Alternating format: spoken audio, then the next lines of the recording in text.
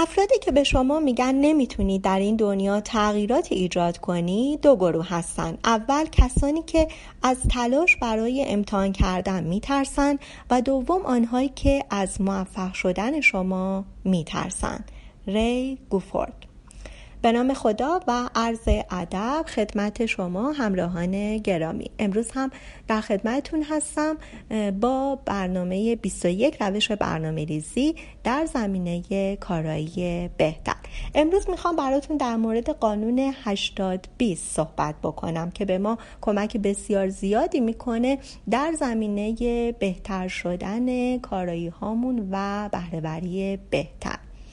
این قانون توسط ویلفراتو پراتو که اقتصاددان ایتالیایی هست مطرح شده و طبق نظریه ایشون کارها و فعالیت‌هایی که ما انجام میدیم دو دسته هستن. یک، کارهایی که ارزشمند و حیاتی هستن ولی کم تعداد، و دو، کارهایی که بی ارزش هستن و یا از ارزش کمتری برخوردار هستن ولی پرتعداد. طبق این قانون 20% از کارهایی که انجام میدیم، یعنی کارهای حیاتی ولی کم تعداد، تقریباً 80% ارزش کل کارهایی رو داره که انجام میدیم و عکس اون 80% از کارهایی که انجام میدیم فقط به اندازه 20% ارزش کل فعالیت‌های ما رو داره. این قانون رو با مثال براتون توضیح میدم. به عنوان مثال یک فردی که یه سری محصولات رو داره به فروش میرسونه در مغازه خودش، معمولاً این فرد و این فروشنده 80% فروش محصولاتش توسط 20% از مشتریاش انجام میشه و یا 80% سودی که داره از روی فروش محصولاتش به دست میاره از 20% در واقع محصولاتش هست.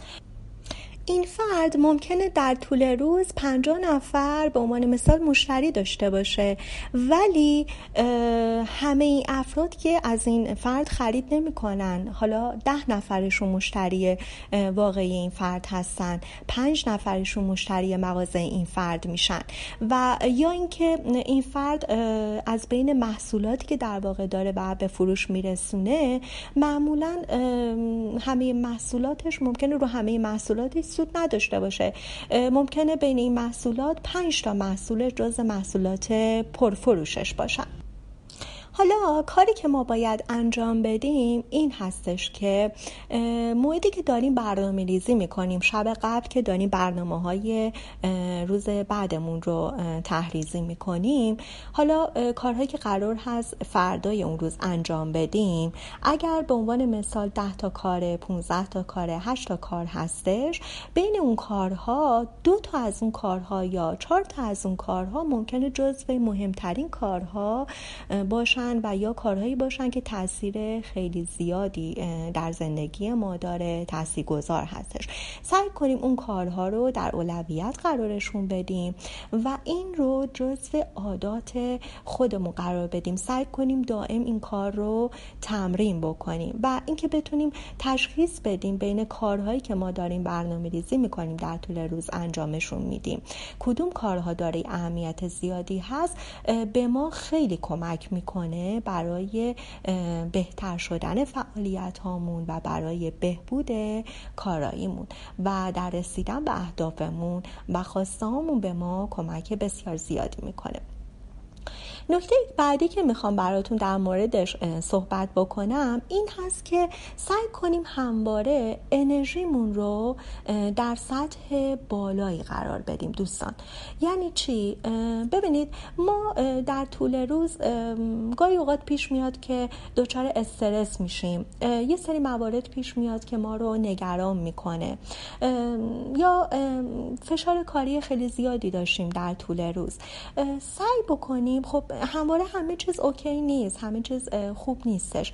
سعی بکنیم مواقعی که این موارد برامون پیش میاد در اون حالت نمونیم، سعی کنیم به گونه‌ای رفتار بکنیم یا کاری که باعث میشه ما از اون حالت خارج بشیم و انرژی خودمون رو دوباره به دست بیاریم انجام بدیم تا انرژی ما به حالت اول برگرده و همواره در سطح بالا باشه. چون موعدی که ما انرژیمون به سطح پایین میاد مانع از این میشه که ما بتونیم فعالیت‌های بعدیمون رو به درستی انجام بدیم.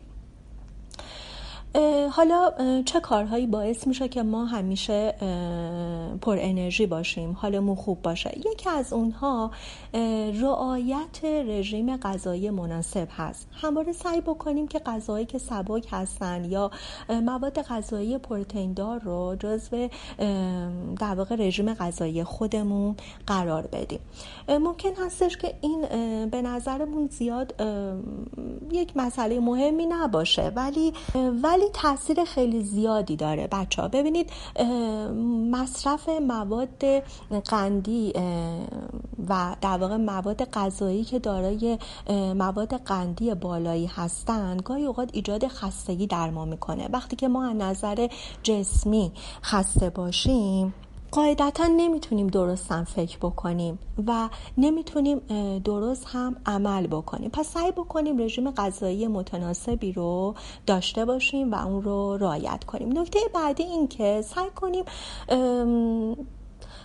فعالیت ورزشی رو داشته باشیم. حالا یا هر روز و روزانه به مدت نیم ساعت ورزش داشته باشیم، پیاده روی کنیم یا هر ورزش که دوست داریم، و یا 3 روز در هفته رو به مدت 1 ساعت حتما ورزش کنیم و جزء برنامه‌مون داشته باشیم.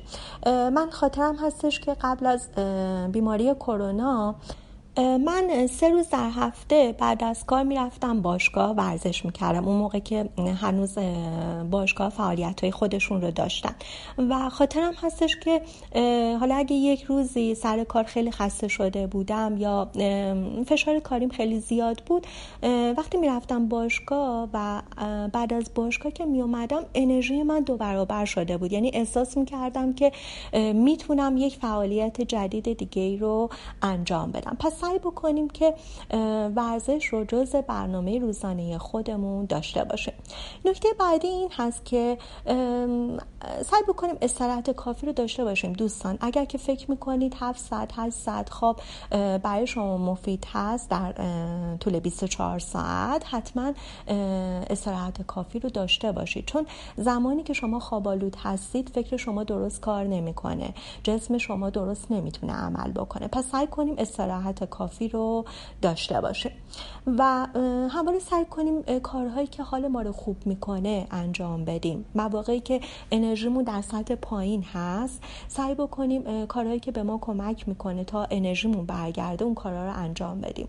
حالا نقاشی به ما کمک میکنه، خوشنویسی به ما کمک میکنه، هر کاری که تو این زمینه به ما کمک میکنه سعی کنیم اون رو انجام بدیم.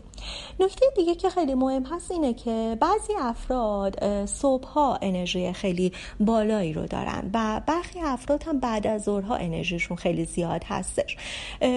سعی کنیم کارهایی که نیاز به خلاقیت داره اون ساعتی که انرژی بالایی داریم انجام بدیم. این خیلی به ما کمک میکنه دوستان برای بهتر شدن فعالیت هامون و اینکه کاراییمون رو در واقع افزایش بدیم.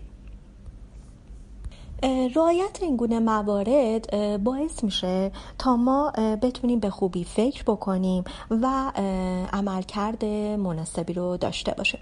پس سعی کنیم این 2 مورد رو حتما رعایتشون بکنیم دوستان و روزانه سعی بکنیم یه برنامه روزانه برای خودمون داشته باشیم. شب قبل که داریم برنامه ریزی میکنیم کارها و فعالیت هامون رو در واقع بنویسیم حتما و از بین اون فعالیت هایی که قرار هست روز بعد انجام بدیم اونهایی که مهمتر هستن و ارزش بیشتری رو دارن حتی اگر تعدادشون کم هست رو در اولویت قرار بدیم. چون معمولا ما اشتباه میکنیم، فکر میکنیم کارهایی که بی ارزش هستن به دلیل اینکه تعدادشون زیاد هست فکر می‌کنیم ارزشمنده، میام اونا رو به سرعت انجام میدیم، ولی کارهایی که ارزشمند هستن ولی چون تعدادشون کمه فکر می‌کنم ارزش زیادی نداره، اونا رو به تعویق میندازیم. این کار اشتباه هست، باید عکس این رو عمل بکنیم. پس این نکته رو رعایت بکنیم، خودمون رو عادت بدیم، تمرین بکنیم تا این در واقع به صورت عادت بشه برای ما که همواره به این شکل عمل کنیم و برنامه‌ریزی داشته باشیم و سعی بکنیم همیشه انرژیمون رو در سطح بالا نگه بداریم و کارهایی رو انجام بدیم که حال ما رو خوب میکنه. ممنون که این هفته با من بودید. تا هفته دیگه و آموزش‌های دیگه موفق و سربلند باشید. در پناه خدا.